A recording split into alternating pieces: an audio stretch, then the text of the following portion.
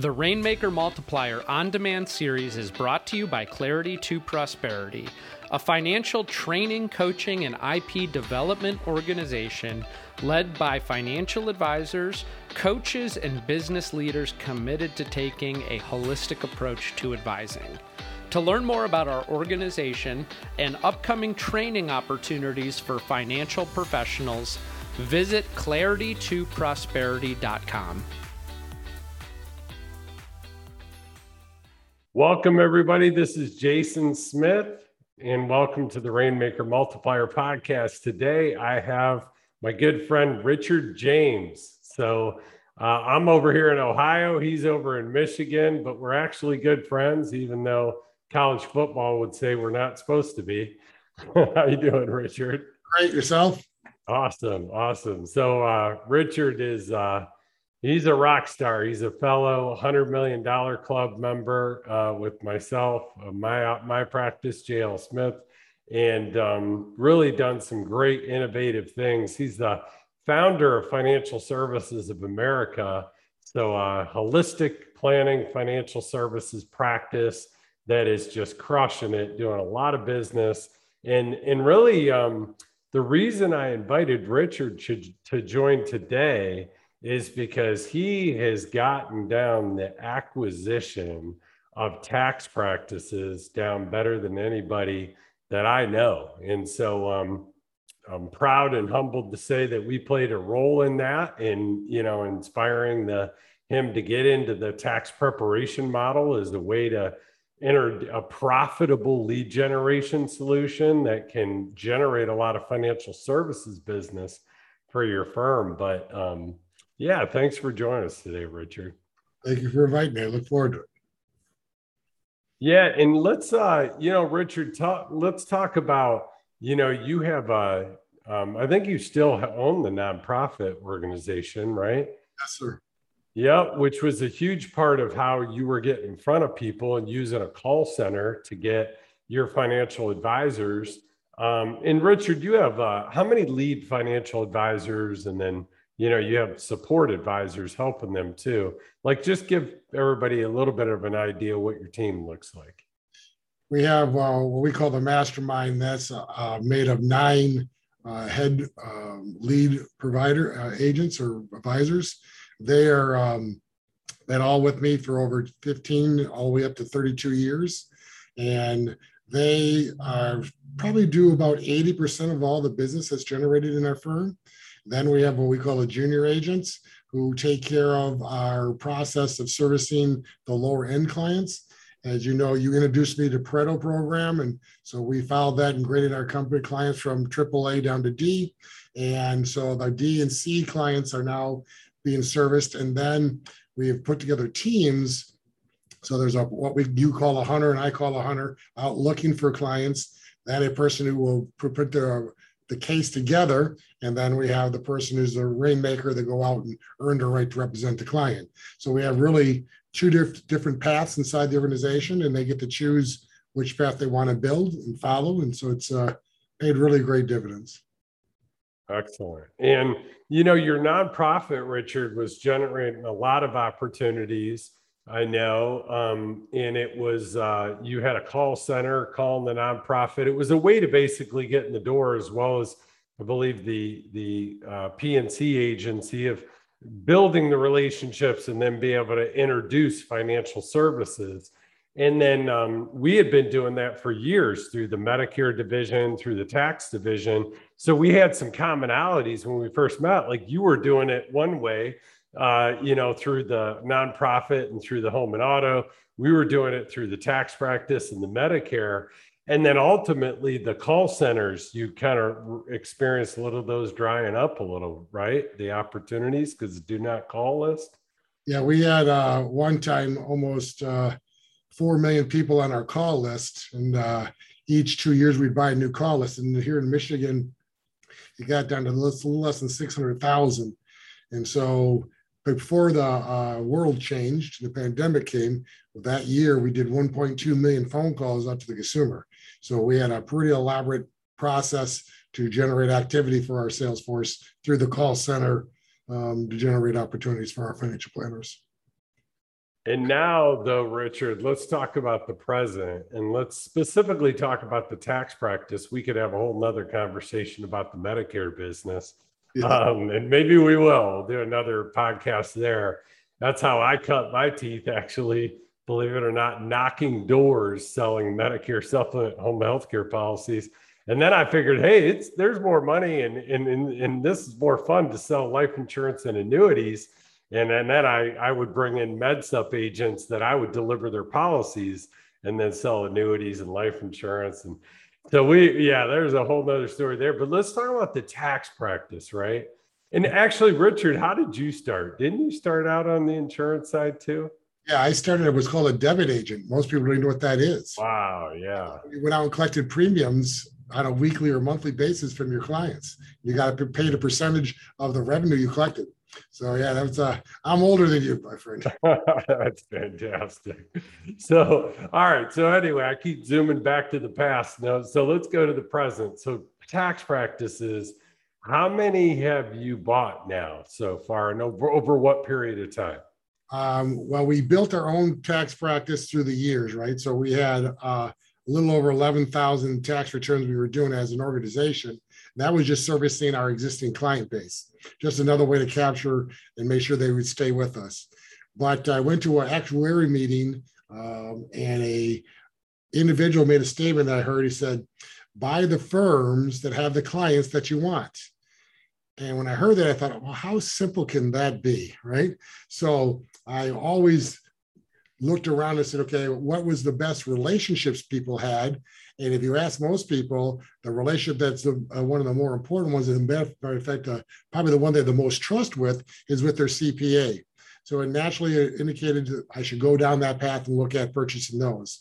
So starting 3 years ago, we started to go and look at and learn how to build a team of people to find a firm for us, to then purchase the firm and then bring that firm into our processes. We've purchased 7 firms in the last 3 years. Last year, though, we purchased and acquired 7,000 new clients through the tax program last year alone. Wow. And so when acquiring a firm, what do you look for? What are the factors or, that help you decide whether you should or shouldn't? Some simple fundamentals, obviously, making sure the company that you're purchasing is a profitable entity, right? So my goal when I purchase it is that I put down 20%. The person who owns the firm, they get financed 20%, and I borrow 60% from a bank. So everyone is involved in it and they're committed.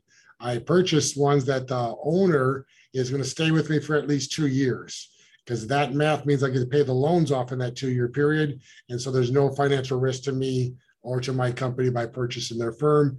And what you find out, most accountants want to still be doing work with their clients. They just don't want to do the business any longer. And if that was the perfect niche for me, I'm a businessman. I could run the business. I don't want to meet with clients. So it was a perfect match for both of us. Then internally, though, I'm looking for something that's about a 60-40 split. 60% of his personal returns and 40% of the revenue is coming from trust returns or corporate returns. So when I hire the person who's going to replace the current owner, there's a revenue stream all year long and keep them busy all year inside the organization. So those would be the major things that I look for when I look at purchasing an accounting firm. Excellent. And then, Richard, how do you come up with a multiple on the gross revenue, or is that how you do it? And the gross revenue, yeah. And what is really unique here in Michigan, and I'm only going to speak for Michigan, it is a very consistent number. It's between 1.25 and 1.5 is what they ask for. And what was unique and what I experienced so far is I've never, ever been the highest bidder. They came and did service and wanted to do business with someone that was going to take care of their clients. They were not motivated by just a capital loan.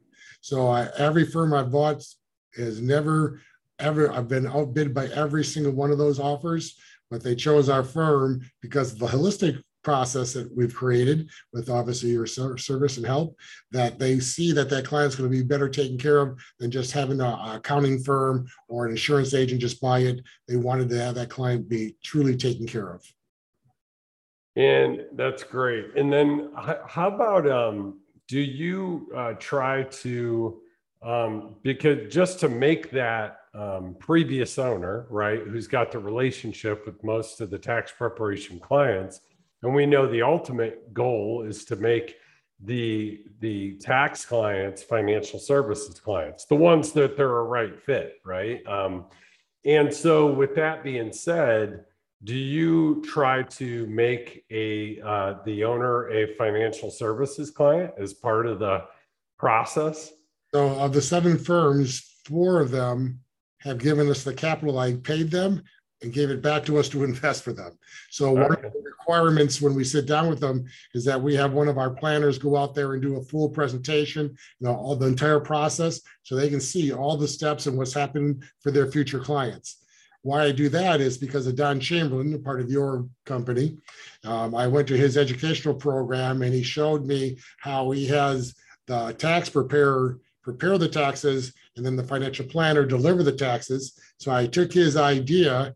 And so when a person gets their tax return done, when the CPA is done or the tax preparer is done, they walk them over to the next office where my representative is waiting for the client, and they introduce themselves, and we have what we call a red flag presentation. So we show them some red flags in their tax returns and schedule a meeting in the future, because we have obviously got only a small window to meet all the clients that year with that company.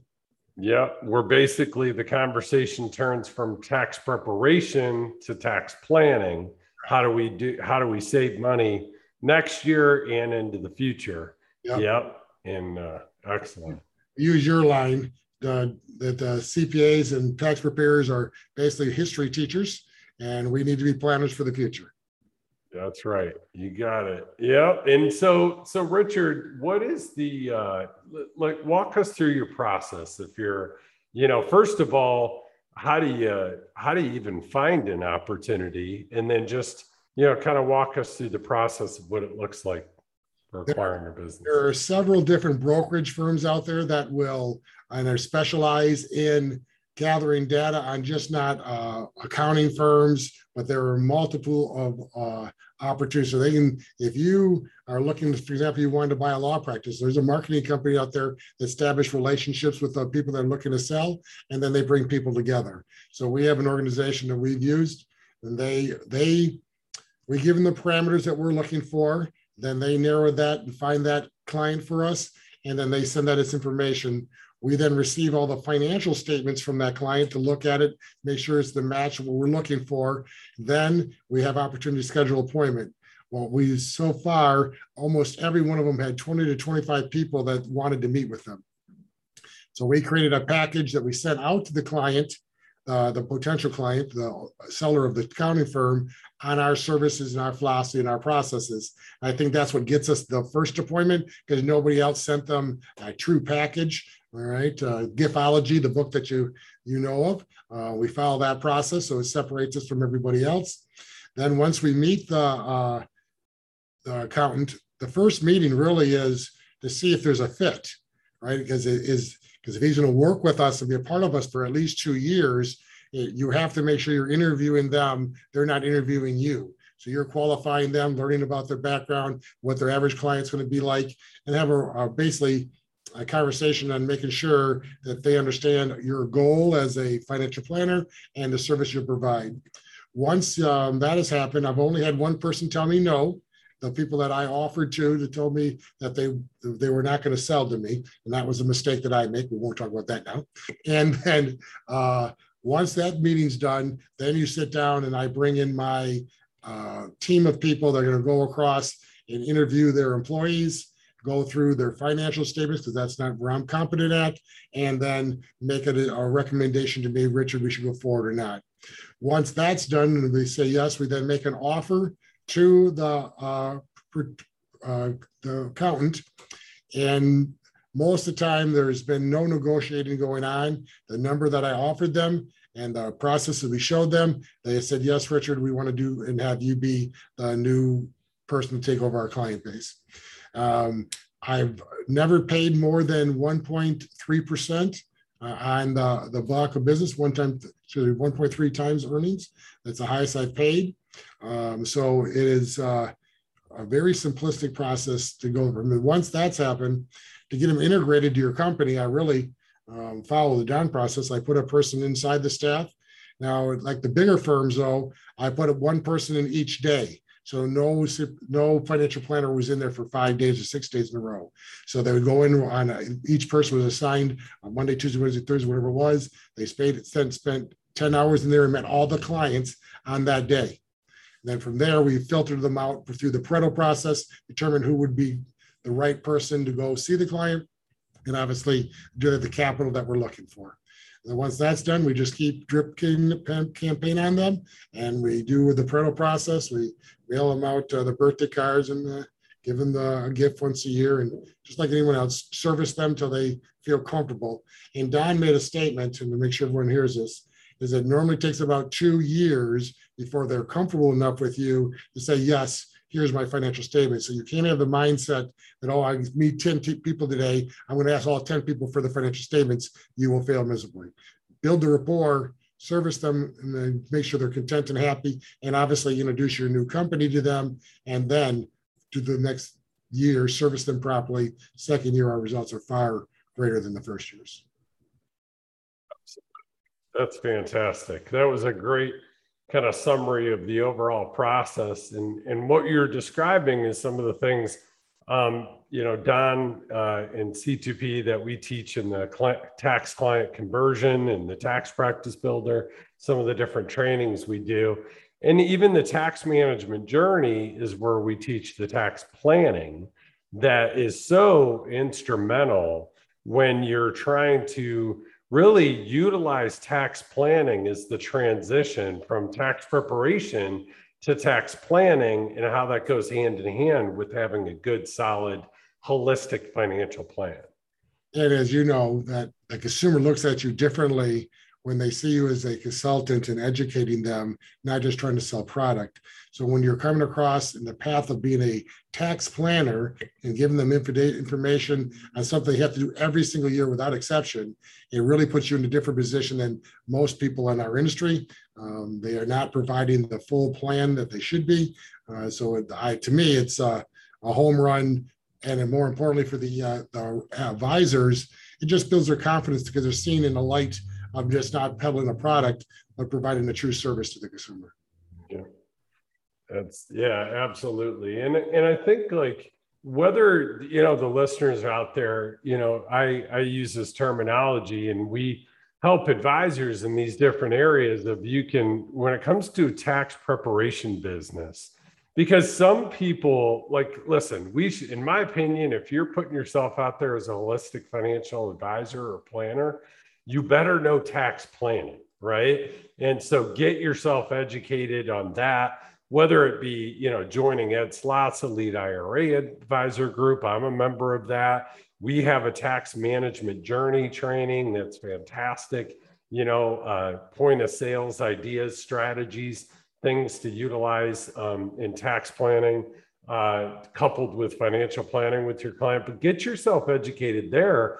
But at the end of the day, what we're really talking about is, you need to have that tax planning knowledge to have success. But how do you open up the door and find the opportunities and they're tax preparation firms, right? So if you can buy a tax preparation firm like we're talking about today, or build it, which is what Don teaches with our tax practice builder, or you borrow it, right? We did that more successfully with a firm. We were looking to buy about an hour from our office, and the guy ended up changing his mind, didn't want to buy it. But you know what he let us do? He let us borrow it. And when I say borrow it, he let us put a sign out front, and we did a revenue sharing agreement, 20% of the revenue that we generate, only on the insurance side. We gave him the option to get licensed or do a revenue share on the investment side, and they decided not to, only on the insurance side. His wife got licensed, and now he opened up his entire database. We market to them. We do educational seminars. We do virtual webinars, and he sends letters out, sent bucket plan books out of all of them. And that model's been around a long time. I mean, listen, I think if you're good you want to, if you're good at holistic financial planning, and you're good at tax planning, why not go out there and find tax preparation opportunities, because that is a natural discussion to go from tax preparation into tax planning. I think the viewers just need to make a decision if what position they want to be in when they're doing the taxes. Are they going to be the owner? Are they going to hire the preparer and just be a preparer? Are they going to borrow, like you said? And that's a choice that they have to make on what they feel best. I, as a business owner, want recurring revenue, so my multiplier is higher. So to me, it was a no-brainer. I buy a firm at 1.25 because of the size that I am. That multiplier now goes to at least a 3, if not a 4. So I'm in a far greater position. So and then more importantly, I'm using the profit of the accounting firm to pay for the company I just bought. So in 2 years, I'm free and clear, and I have a revenue share, a revenue process coming in. So it's, to me, it's a no-brainer. If you want to build a practice, if you have that skill set, that's great. If not, go buy one and buy a small one on your first one and learn how to do it properly, and then expand. I didn't spend. It took me probably, I think the third one was when I went over $1 million, right? So before that, they were all below $1 million. So it was I was being conservative with my first one. I think I only paid like $350,000 for the first one, right? So that's a lot of money. But even if you messed up, you can do the tax preparing with just 2 or 3 preparers and cover your costs over maybe a 3-year period at the maximum 4 years. So it was a way for me to learn my mistakes I was going to make, and not something that was going to hurt my end results of my company. Yep. And you know what too, Richard, like you were a good example where you built it first, you built a firm, and then you went out and bought firms. And I think that, that's an important piece of it too, is that, you had some of that kind of tribal knowledge on your team, and to back up in case things don't work out. So, I think I've heard of different people that have gone down this route, and they don't have the backups to do the tax preparation if something goes sideways with 1 or 2 human beings. So, that's definitely something you got to, keep an eye out for. Well, because here in Michigan, it's almost impossible to hire anybody. So we cut back on our purchasing this year, because our goal was to get 4. We only purchased 2, is because you just can't build a system and without knowing that for sure that you'll be able to hire someone. So you need to make sure that you are looking long-term in this when you're going to purchase one, especially 2 years sounds long. 2 years is a very short period of time to get to a person to replace someone who's been there for 30 or 35 years with these clients, right? So it's your job to make sure you're looking long-term with that process. And Richard, just as we're kind of landing the plane here, let's talk about mistakes or that maybe you've made. You referenced one before. You're like, we won't talk about that now, but if you don't mind sharing, what was it where that didn't work out and buying that, and any other like points, tips, things to, look out for, mistakes that maybe you've made that you won't make again, that we could keep other people from making if they want to go this route? Sure. Well, the first problem is a pretty silly one. So I was meeting an accounting firm, and I wasn't paying attention to what I was driving. And I pulled up, and I'm pretty lucky. I have some nice cars. I pulled up with a Rolls Royce, and they could never get past the Rolls Royce. They were just dumbfounded that a guy was driving a Rolls Royce to meet with a meeting. So I own a 250 Ford, so a pickup. So now I drive my pickup to those meetings, so I'm not overkilling it. So that was just me not thinking. I should have known better. But mistakes that I made is that I'm a trustworthy person. Do not make the mistake of thinking that they're not trying to hide something in the business proposal. So I had 2 cases that I walked away from because what I was shown in the original numbers did not turn out mathematically in the end. So make sure you are getting the books audited and you have someone that you can really truly depend on to give you the right information. The next one was a young lady told me she was wanting to retire in a year. And when I interviewed the employees, I found out she had cancer. So that changed that plan very quickly. Now, I bought that firm, but I went back to that young lady and said, okay, now, obviously, I'm going to change my offer to you because I have not replaced you instantly, right? Right. So don't always just go in that mindset that everyone's going to be as honest or upfront as you're going to be. Make sure you do your due diligence properly, and you are prepared to walk away from a deal. I know in negotiation, the moment you're not willing to walk away, you lost. Well, I've not seen any firm that I was willing to risk my future capital because it was that perfect of a deal. Make sure you're always mentally saying there's another opportunity out there. Search and find the one that's best for you and what you're trying to accomplish. Excellent. Well, Richard, thank you so much for sharing on the podcast today. And we're excited because, we're going to, at Clarity to Prosperity, our process development training coaching company, we're going to work with Richard and get this documented out kind of step by step even further, which what I found, Richard, in the past is, the bucket plan, for example. I had it and I was running it with clients and I was doing it with my team and I had it loosely documented. But once we utilized the instructional design team at Clarity to Prosperity, I'm going way back. It was unbelievable, the innovations, improvements, enhancements through that thinking through process. And so I think you're going to enjoy that. And that's what we're going to do with you and get that all documented. And for the listeners, they'll benefit for them that too, because, you may be able to gain access and expedite the process of the efficiency of buying a tax practice, if that's what you want to do in the future. As I referenced before, we do have the tax practice builder, building it from the ground up. My firm, I've been strategic. I want to ask you this real quick in closing, Richard. I've been strategically pruning the tax preparation clients that are not good financial clients just in recent years. That would not be good potential financial clients, just because I wanted to stay laser focused on serving the tax preparation people we do it for could be good financial clients or our current financial clients. Have you ever thought about that, or have you done that before?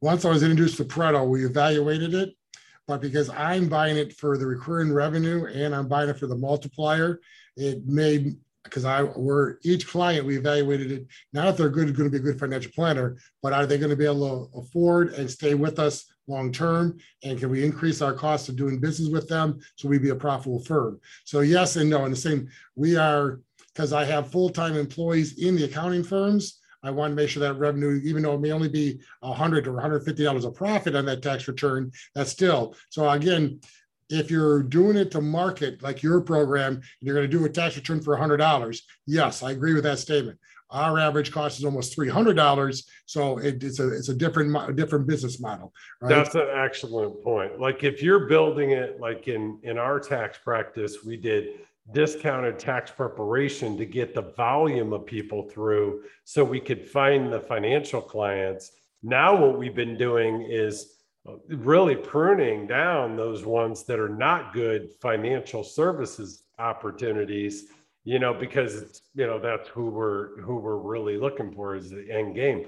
When you're buying a tax practice, you really can't afford to do that, nor would it make sense to, because it's a standalone profitable business unit, right, just on tax preparation. And one of the things that we see and we ask when we purchase them is how often do they give a raise to the cost of doing business with their clients? And I was surprised that most of them didn't do it for 3 or 4 or 5 years. That's the firm that I don't want. If the clients are not used to getting 6 or 7% increase, that means every year I'm going to decrease my profit value. So it was one of the important questions we asked: what is your procedures on a raise to do a tax return? If they say they don't have a plan, odds are that may not be the one you want to look at. Right. Excellent. Well, thank you so much for your time, Richard. This is great. And we'll catch you on a future Medicare podcast. I think that'll be a good conversation of how we're building that business, or how we've each built those businesses. And also, very similar to the tax model, how we can introduce financial services to those Medicare clients. Look forward to it. All right. Take care, everybody. And thank you again, Richard. Have a great day, everybody. All right. The Rainmaker Multiplier On-Demand series is brought to you by Clarity to Prosperity, a financial training, coaching, and IP development organization led by financial advisors, coaches, and business leaders committed to taking a holistic approach to advising. To learn more about our organization and upcoming training opportunities for financial professionals, visit claritytoprosperity.com.